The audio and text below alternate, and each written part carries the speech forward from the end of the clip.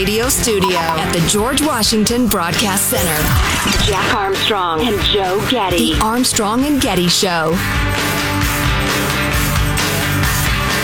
But right now, they need military assistance. They need economic assistance. They need assistance, as they tell me every day. I talk to Ukrainians every single day for territorial defense. One of my colleagues yesterday said, "Mike, we need knee pads."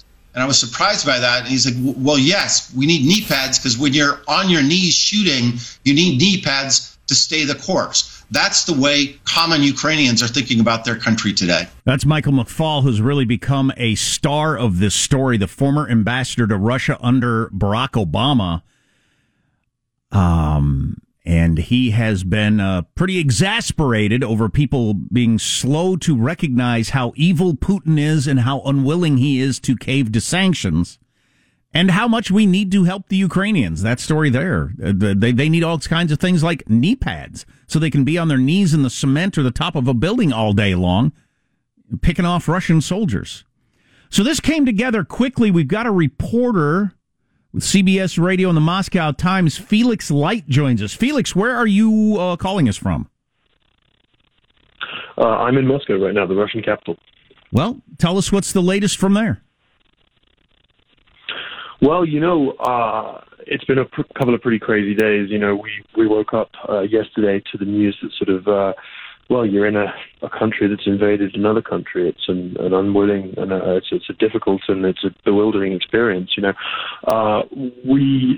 been sort of following the news today. I think a lot of people are very, very, very sort of keyed into this. There were some protests against the war last night. A lot of sort of outcry against it. It's not a sort of a consensus position, I think, among the Russian population. Perhaps half the country broadly supports it and half is against. It's a very split society here, and there's no sort of consensus on this military action in Ukraine. So there were protests all across the country, and I think most people were shocked by the size of them, the size of the crowd in Moscow and St. Petersburg in particular. I mean, with what people are risking in a country like Russia, because you get arrested and that goes on your record and it affects your ability to go to school or get a job. I mean, you're really putting a lot on the line to protest. If you're correct that it's 50-50 now, wait till Russian soldiers start dying in a prolonged insurgency. I got to believe those numbers could turn against Putin pretty quickly. What are your thoughts? Well, yeah, certainly. It's kind of hard to know how many sort of casualties Russia has sustained in the operation so far, but the Ukrainians are talking about sort of 3,000 Russians dead, that's almost as much as the U.S. lost in Iraq in 2 decades. It's an extraordinary number, and it will be difficult to sort of sell people on this, on sort of serious losses. And people also, they don't see Ukraine totally as a sort of a foreign country. They see Ukraine as a country with which they have very strong sort of cultural, historical links. And, fighting in Syria or fighting in Chechnya for previous wars that Russia's done, these are very different sort of propositions to fighting in Ukraine, a neighbor. It's almost like the U.S. fighting in Canada or something like that. It's quite an extraordinary sort of thing that Putin has done and that he's asking the people to bear. And I think, a lot of people here are suggesting that this could be really, really, really difficult for his regime further down the line. So one of the reasons I was surprised at the size of the protests so quickly yesterday was I had been taking in our media telling me that Russian state media was entirely different story than what we've been hearing in the West with our free press, that this was a defensive battle, that NATO is trying to surround Russia, that there is no choice, that the United States and NATO has forced Putin into this situation. But obviously those people on the streets heard different news. Where are they getting their information? Do you have any idea? Well, it's true that sort of the picture painted on sort of Russian state TV was very different from that in the West. But, there are sort of independent media in Russia. There just aren't very many of them, and they're under attack a lot of the time. So, people do have through those sort of, news websites, independent TV channels, and plus just through the internet, people do have sort of access to sort of, accurate information. And many, many Russians do also speak English as well, so they can consume sort of information from outside Russia. So there is sort of very much a route in, and people do understand what's going on. At the same time, it does sort of bear repeating that on the state channels, you'll get a totally different story. You'll get sort of no talk of an invasion, but about a special operation to sort of save Russians in Ukraine from quote, a genocide, ludicrous sort of tales. But that's sort of what half the country is being told, especially the older half, the less educated half, the half that doesn't necessarily live in big cities. That's what they're sort of being told, and that's what they'll believe.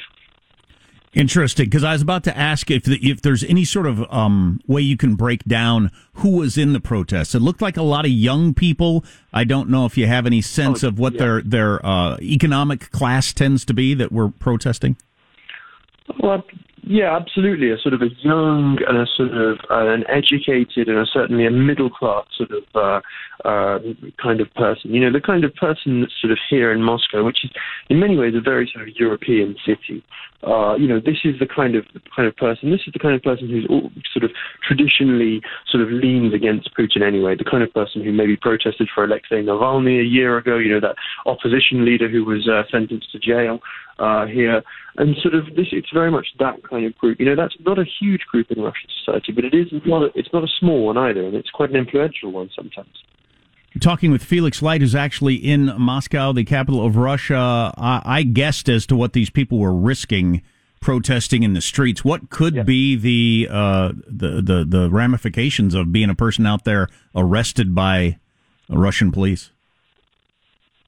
Well, we saw sort of almost 2,000 people arrested last night, so a real crackdown. I was in Moscow, and sort of throughout the center, it was almost like a sort of a military deployment of sort of, police trucks and sort of riot police and everything, So it was an extraordinary sort of level of aggression, especially with sort of just, a lot of journalists getting arrested as well. Really sort of a lot of police violence against the people, I think.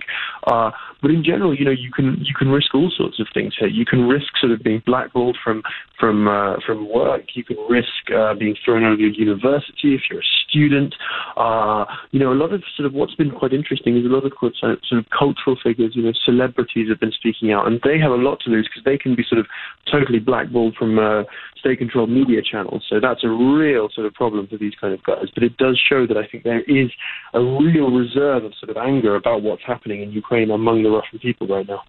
You might be interested in this, Felix. I saw a historian on one of the news channels today say in 1968, when the Russians went into Czechoslovakia, there was a protest the next day there right outside the Kremlin. A total of 8 people were out there, and they were beaten quickly and taken away, and that was the end of it. That shows you how times have changed. They didn't have smartphones back then.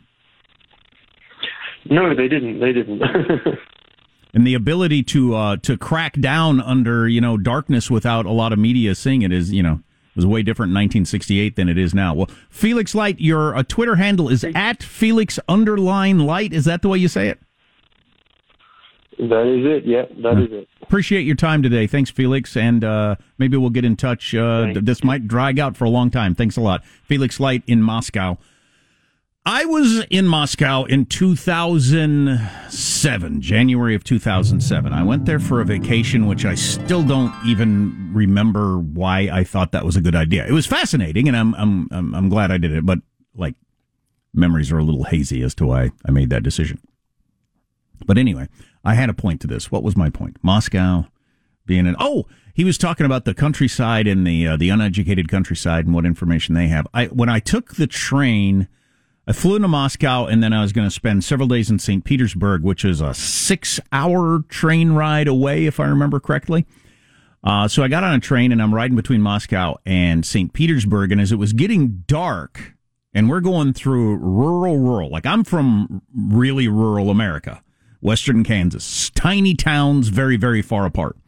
It was more rural than this out there at that time. And as it was getting dark, wasn't a lot of lights. I was shocked. I'd go by little places, little like farmhouses and that sort of stuff. It looked like something from a Russian painting from the 1800s or something you would envision from a Tolstoy story. Just these farmhouses in a barn and no light as it was getting dark outside, and just quite a disconnect from the big glittering cities. Where in Moscow, I was shocked at how many Mercedes dealerships there were, and Ferraris and that sort of stuff, as the rich were getting rich super fast. But I'm sure that didn't spread to the entire country. Anyway, there would be quite a disconnect between the glittering European-like wealth of the big cities and the countryside, where they probably mostly just get the state TV and only know what they're being told by the government. One other story I want to tell about, if you've seen any of these videos of people down in the subway tunnels, I got a story about that, having ridden the subways of Moscow and St. Petersburg, among other things on the way. And if you want to join the conversation, you always can on the text line at 415-295-KFTC. Armstrong and Getty.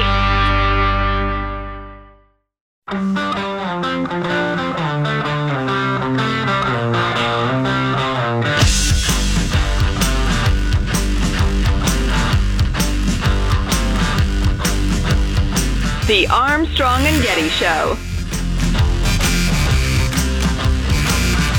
Ukrainian cities are in chaos. The highways are jammed with people trying to leave, and the people who couldn't get out are using subway stations as bomb shelters.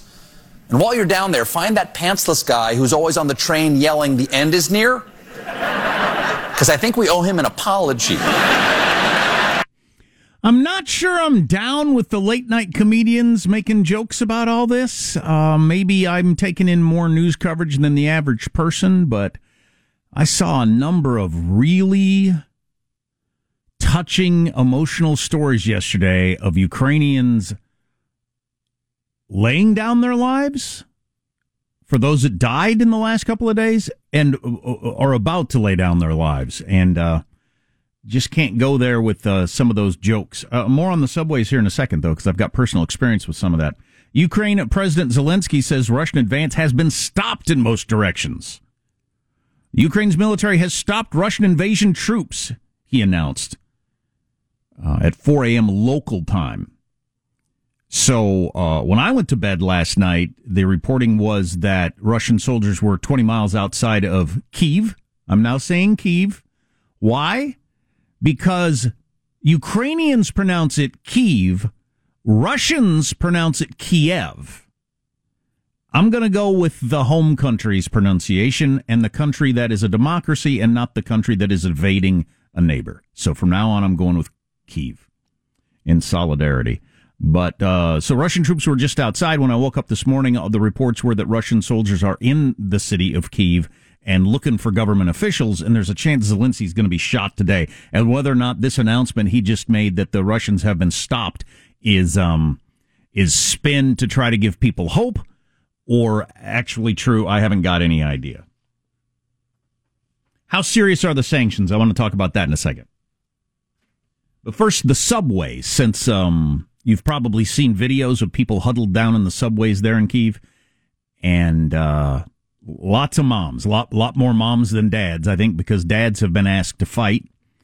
It's been made illegal as a male between, I think it was 18 and 60, fighting age, although, up to 60 is pushing it pretty high.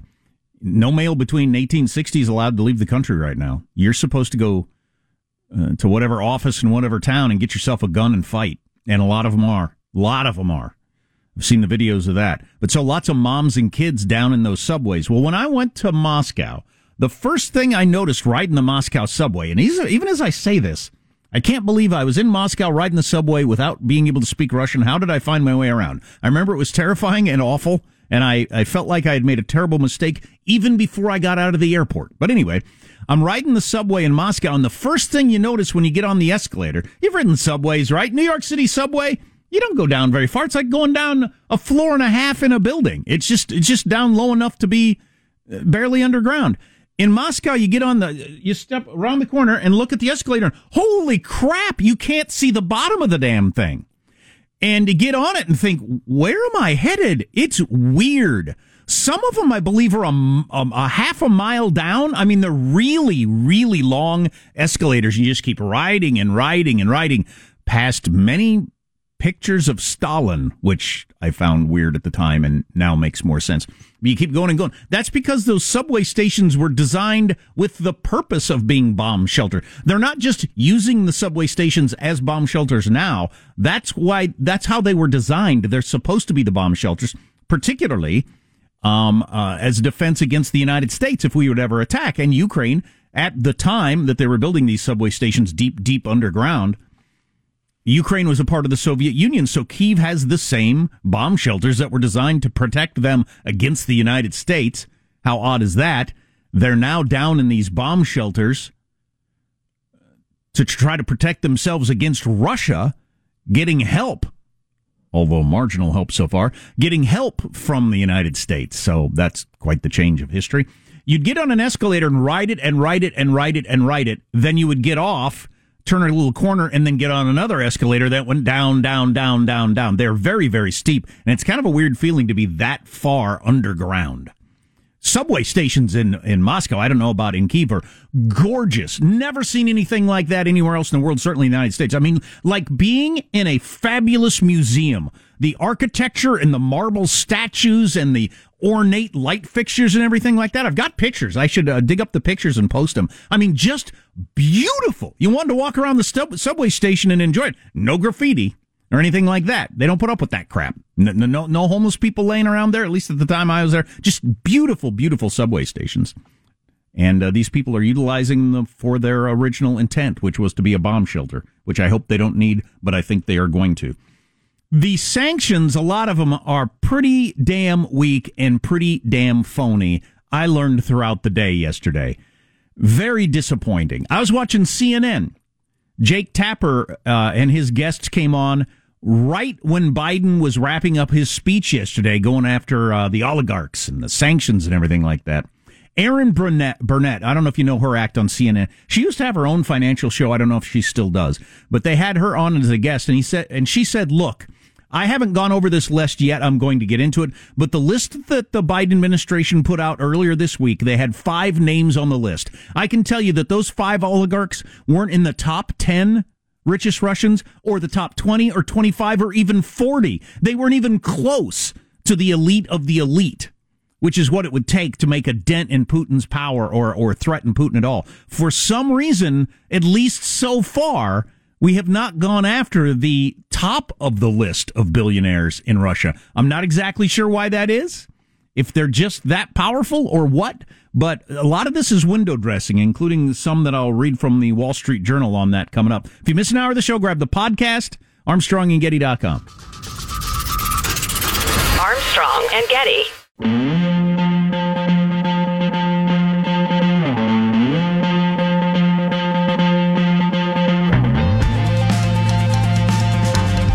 The Armstrong and Getty Show.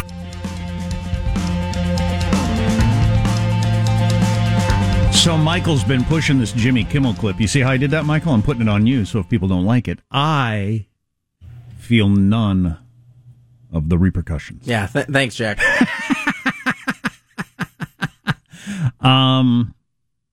Wall Street Journal out with a piece on how the sanctions announced were really weak, and I was very disappointed to find that out. If not now, when? I mean, so does the president of Ukraine actually have to get shot on camera before we get to the next level of sanctions? I don't quite understand that, but more on that later. I've got a Hank the Tank the Bear update, and we'll have that in just a second. And this from Jimmy Kimmel. Hey, America, it's your old pal, Joey B. I don't need to tell you that the world's changing fast. A little too darn fast, if you ask me, Jack. Everybody's putting their dough in Bitcoin this, kleptocurrency that. Trouble is, there are no laws to keep those investments safe. It's the dang Wild West out there, man. If you're the kind of dude who wants to keep your money safe and out of the hands of the government, save your money the way my mom and dad did. In a coffee can full of nickels. A coffee can full of nickels hidden under your mattress is just about the safest investment there is. First of all, it's a coffee can. Those suckers seal up tight. Second, there's no sweeter treasure than a tub of shiny nickels. As long as there are general stores selling Malamars and candy buttons, nickels are going to be worth a whole hell of a lot. And third, it's under your mattress. Come on, man. That's like your own cushy Fort Knox. Nobody's checking under there. Not even Mr. Taxman. Plus, this investment appreciates in value. I swear, sometimes I open my coffee can and it feels like there's a hell of a lot more nickels in there than before. It's like they're having nickel babies in there. So, act now. And you also get a Bill Malarkey rookie card for the spokes of your bicycle. Absolutely free. This message brought to you by people who still use dial-up internet. Oh, that reminds me. My parents sent me an email yesterday. My mom sent me an email saying we no longer have our home phone number, so we now only have my and Dad's cell phone numbers. So even my parents, so that to me, that's the end of landlines, right? When my parents have announced they no longer think a landline is necessary, landlines are officially dead. Officially dead. Long live landlines. The latest on Ukraine, Daily Defense and the Washington Examiner with this headline: outmanned, outgunned, outflanked. Ukrainian forces in desperate battle to forestall what seems inevitable. Russian troops are in the capital of Kyiv, and they're looking for politicians, especially the president. I'll have more on that coming up in just a little bit. Tim Sandifer was tweeting out today the disgusting hashtaggery, he called it, from a lot of the world as we just watch a democratically elected government go into hiding and possibly be executed by the end of the weekend. Jim Garrity of the National Review tweeting out, it means absolutely nothing for Italy to light up the Colosseum in the colors of the Ukrainian flag, or for Germany to do the same with the Brandenburg Gate. If those two are the ones holding out on barring Russian banks from the SWIFT banking system, yeah, Italy announcing and Germany announcing that they're cutting them out of the SWIFT banking system, that's too far with the sanctions. We're not comfortable with that. But we will light up the Roman Colosseum in the colors of the Ukrainian flag in solidarity. That's what Tim Sandifer called disgusting hashtaggery. I'm not certain I'm on board with the kicking Russia out of the SWIFT banking system. I understand the other side of the argument. Ian Bremmer made the point yesterday. Ian Bremmer is a friend of the Armstrong and Getty show. Cutting Russia from the SWIFT banking, that would basically be, and this is a very dumbed-down version of it, but basically it would make it practically impossible for Russia to participate in the world economy, because that's the system that we all use. Ian Bremmer tweeted out, cutting Russia from SWIFT would be one of the toughest sanctions possible, but it would also quickly bring Russia and China together to create an alternate payments system. It's not going to happen, at least for now, and that's because Italy and Germany aren't on board. Yeah, I'm concerned about that. Canada going after truckers and making it impossible for them to participate in banking, that's on an individual level. Us going after Russia and making it impossible for some countries to participate in the banking system the rest of us use, is that just going to fracture the more or less universal banking system that we've all been a part of for a very long time now? Is it just going to drive rogues or protesters, whoever, into the arms of something else, whether it's crypto or, dark internet stuff, and it'll actually be worse in the long run? I don't know. I'm not smart enough to understand that, but I certainly do get the other side of the argument. I do hate hashtag activism. Announcing you're not for the strongest sanction, but saying, but we will light up the Brandenburg Gate here in Germany in the colors of the Ukraine flag. That sort of stuff makes me sick. There are way too many people think they're doing something with hashtags. That you understand that critique from Tim, right? It's the whole hashtag we stand with Ukraine and people feeling like they've accomplished something. No, you haven't. You want to accomplish something, donate blood, or, write your congressman if you have a particular thing you want. That's doing something. Hashtags, singing songs, lighting up things, not so much. The Hank the Tank update. If you don't know who Hank the Tank is, well, you haven't been paying attention to news this week, but have that for you in just a second. Armstrong and Getty happy to be associated with Simply Safe for a whole bunch of different reasons. Simply Safe home security. First of all, crime's up all across the country. The perception that crime is up is very high. You know why? Because crime is actually up. That's where the perception comes from. And the best home security system that you can get out there is Simply Safe. It's not very expensive, less than $1 a day. You can set it up yourself in around 30 minutes, but it has everything you need to keep your home safe, from entry and motion sensors to indoor and outdoor cameras that are absolutely fantastic. Simply Safe is monitored 24/7 by professionals ready to dispatch police, firefighters, or EMTs to your home. Again, less than $1 a day and no long-term contracts or commitment. Many, many security systems, you have to sign up for 2 years if you want to use it at all. And then you decide a couple of months in, hey, I don't like this thing, or I don't use it. You can customize the perfect system for your home with Simply Safe in just a few minutes at simplysafe.com/Armstrong. Go today and claim a free indoor security camera plus 20% off with interactive monitoring. Just go to simplysafe.com/Armstrong. That's simplysafe.com/Armstrong. So you had this giant bear rummaging through people's cabins and eating their food. The bear was named Hank the Tank. Now, this was the subject of kicker stories on cable news shows and jokes among comedians all week long. And I don't know if Joe and I ever really mentioned it this week. One of the reasons I never wanted to get to this story was because I assumed it was going to have a horrible ending. I know how these stories usually end, and it ain't going to be cute. They've decided that the bear is no longer afraid of humans, and they're going to shoot it. And that takes a lot of the fun out of it, doesn't it? Well, it turns out that Hank the Tank got a bad rap. The rotund black bear from Lake Tahoe that captured international attention won't be killed or moved to a sanctuary after all, at least for now.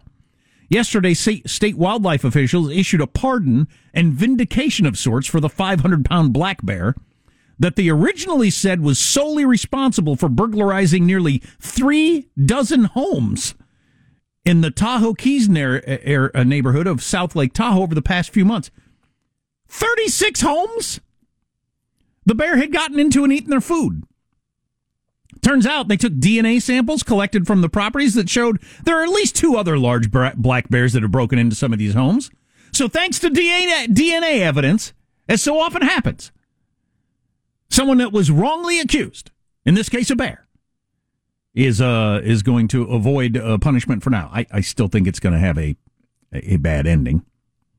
And that they are just, the bear's going to get too close to a home when officials are around and they're going to shoot and kill the bear, which is unfortunate. Why did I do this story with this ending? Who on a Friday morning wants to get up and hear me hit you? Everybody in America enjoyed the Hank the Tank bear story, and I had to take it dark. It's reality, but I had to take it dark. So I think that you may be over-egging the pudding a bit. Probably ought to take a long look at why I would do that. Why I would take a fun story and turn it dark like that. It's sad and sick and twisted. Maybe I'll see if I can get a quickie therapist session going during a commercial break, lay on the couch, and talk to them about that. What is inside me that's making me want to do that? Here's a couple of quick hits for you before we take a break, and then I want to get into why those sanctions that were announced by the Biden administration yesterday are pretty damned soft, which is disappointing. Ian Bremer yesterday tweeted out, "I'm surprised Macron called Putin today." Yeah, France's President Macron gave Putin a call after the invasion. Do you remember how that went last week when Macron came out and said, Vladimir Putin has given me his assurances that he is not going to invade Ukraine? I mean, we thought it was silly at the time. It seems obviously very silly in retrospect, and most people's reaction was, he promised you? What the hell does that even mean? Surprised Macron called Putin today after the embarrassment of being lied to his face in the last 2 efforts. Yeah, what are you hoping to accomplish by calling a guy who has lied to you publicly and made you look like a putz in the last week? Well, some people are gluttons for punishment. Russia supplies 40% of Europe's natural gas imports. Did you know that? 40%. That is a lot. That is the vice that Putin has a lot of Europe in. And and I forgot to mention, we haven't done this for a while. President Biden has called his nominee for the Supreme Court and said, guess what? You're going to be on the court. That name and what they're all about, we'll get to that next. I'm not exactly sure about the timing of this, why this is coming out today, knowing it's going to, really... Did he want it to get covered up by Ukrainian news coverage? Didn't want, or was hoping to distract from the fact that the president of Ukraine might be lined up against the wall and shot today? I don't know. Or maybe it's just a coincidence. I have no idea. Our text, all that stuff's on the way. Our text line is 415-295-KFTC. Armstrong and Getty.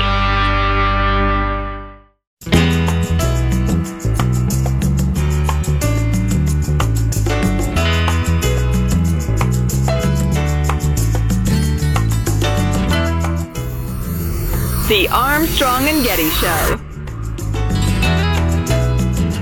It's heartbreaking to hear what is going to happen. Yeah. Well, I'm scared of what's going to happen in Western Europe, too. Yeah. You know, you plan a trip, you want to go there. I want to go to Italy for 4 years. I haven't been able to make it because of the pandemic. And now this, it's like, what's going to happen there? That's Joy Behar of The View, a horrible program with horrible people on it, complaining that Russia's invasion of Ukraine is going to delay her trip to Italy. That's a hell of a thing to say out loud when you got... I got a picture here. We should post it or I'll retweet it. Just came across a picture of a whole bunch of little kids lined up trying to entertain themselves down in the subway station there, trying to stay alive with their moms while their dads are up, at some government office being handed Kalashnikovs, trying to learn how to fire a gun to try and see if they can stay alive as Russian troops are going into the capital of Kyiv. So your whole trip to Italy thing just seems a little tone deaf, bringing that up as a concern. I wish Joe was here to hear that. Joe's dead. No, Joe did not die. He's playing golf. Joe. Don't say it. Well, I just noticed when I said I wish Joe was here to hear that story. It kind of sounded like, someone was just tuning in. Right, exactly. It's like he's passed, and I've just decided to come into work and do the show by myself since he got hit by a bus yesterday. No, he's playing golf. He has abandoned the show, and it's a moment of need. Much like, I can't remember the story that was going on where Barack Obama, it was a big controversy for 2 days when some major world event was going on and Barack Obama was playing golf on Martha's Vineyard. But anyway, that's what Joe's doing now. Probably wearing a tan suit jacket. So Joe Biden nominated a black woman, as he promised, to be on the Supreme Court. Her name is Ketanji Brown Jackson. She was, I think, the leading likely name out there all along, and that is who he has chosen. Gave her a call last night, offered her the job. She accepted. She's 51 years old.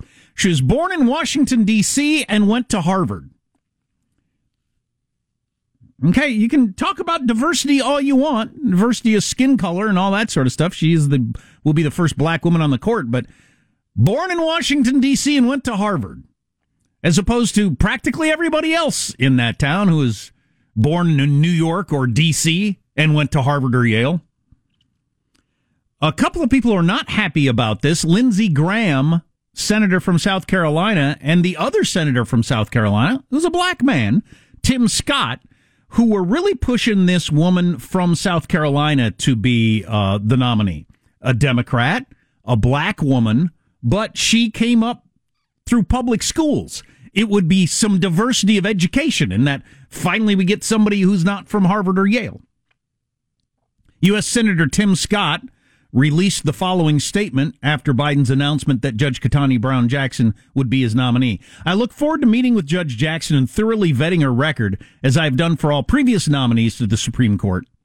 As a fellow South Carolinian and the product of some of America's finest public schools, I believe Judge Michelle Childs, that's who he and Lindsey Graham were pushing, would have been an excellent nominee for our nation's highest court. I'm disappointed that President Biden missed the opportunity to nominate a highly qualified judge who had garnered widespread bipartisan support and come from a slightly different background. I don't know. Maybe it's a good. You should have a class of elites that all go to the same colleges and run the country. It sure doesn't seem like the best idea to me. You look at the background of all these judges. We talk about this every time.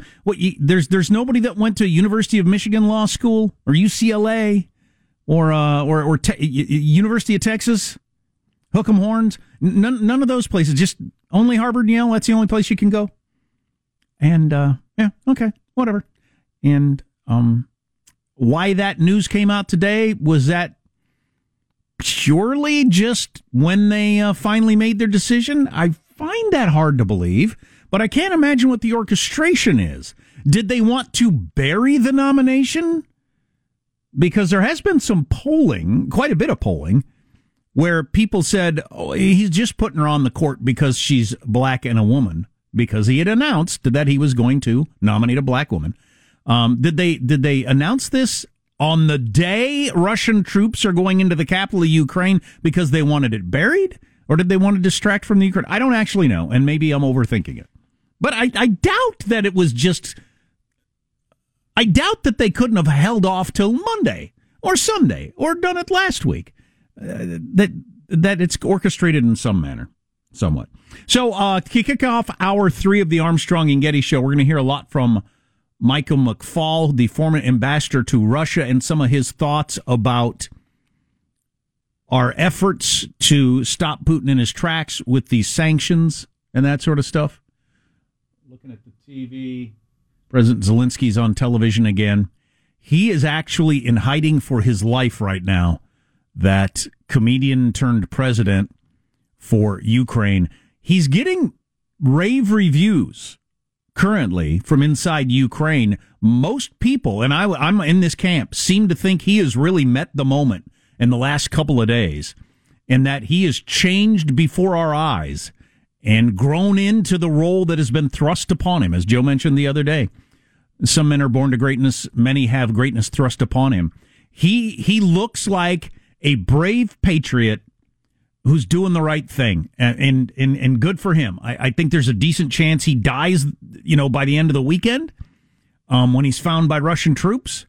How the world is going to react to that, I don't know, but I saw Zelensky on TV last night in a green T-shirt because he'd been in military garb all day long, actually in the trenches with troops, trying to bolster their confidence. But Zelensky was there and gave a speech last night looking really tired. He probably hasn't slept in days. And he made the announcement, look, nobody's come to our aid. There are no foreign troops that are coming. We need to fight for our own country. Calling all men to arms. That's something. That's some serious stuff right there. Whatever you got going on today, it ain't as serious as those little kids down in that subway, being protected by their parents, hoping that they can weather the storm. If you miss an hour of the Armstrong and Getty Show, you can grab it on the podcast at armstrongandgetty.com. We got much more to come. You can always join us on the text line, of course, at 415-295-KFTC. Armstrong and Getty.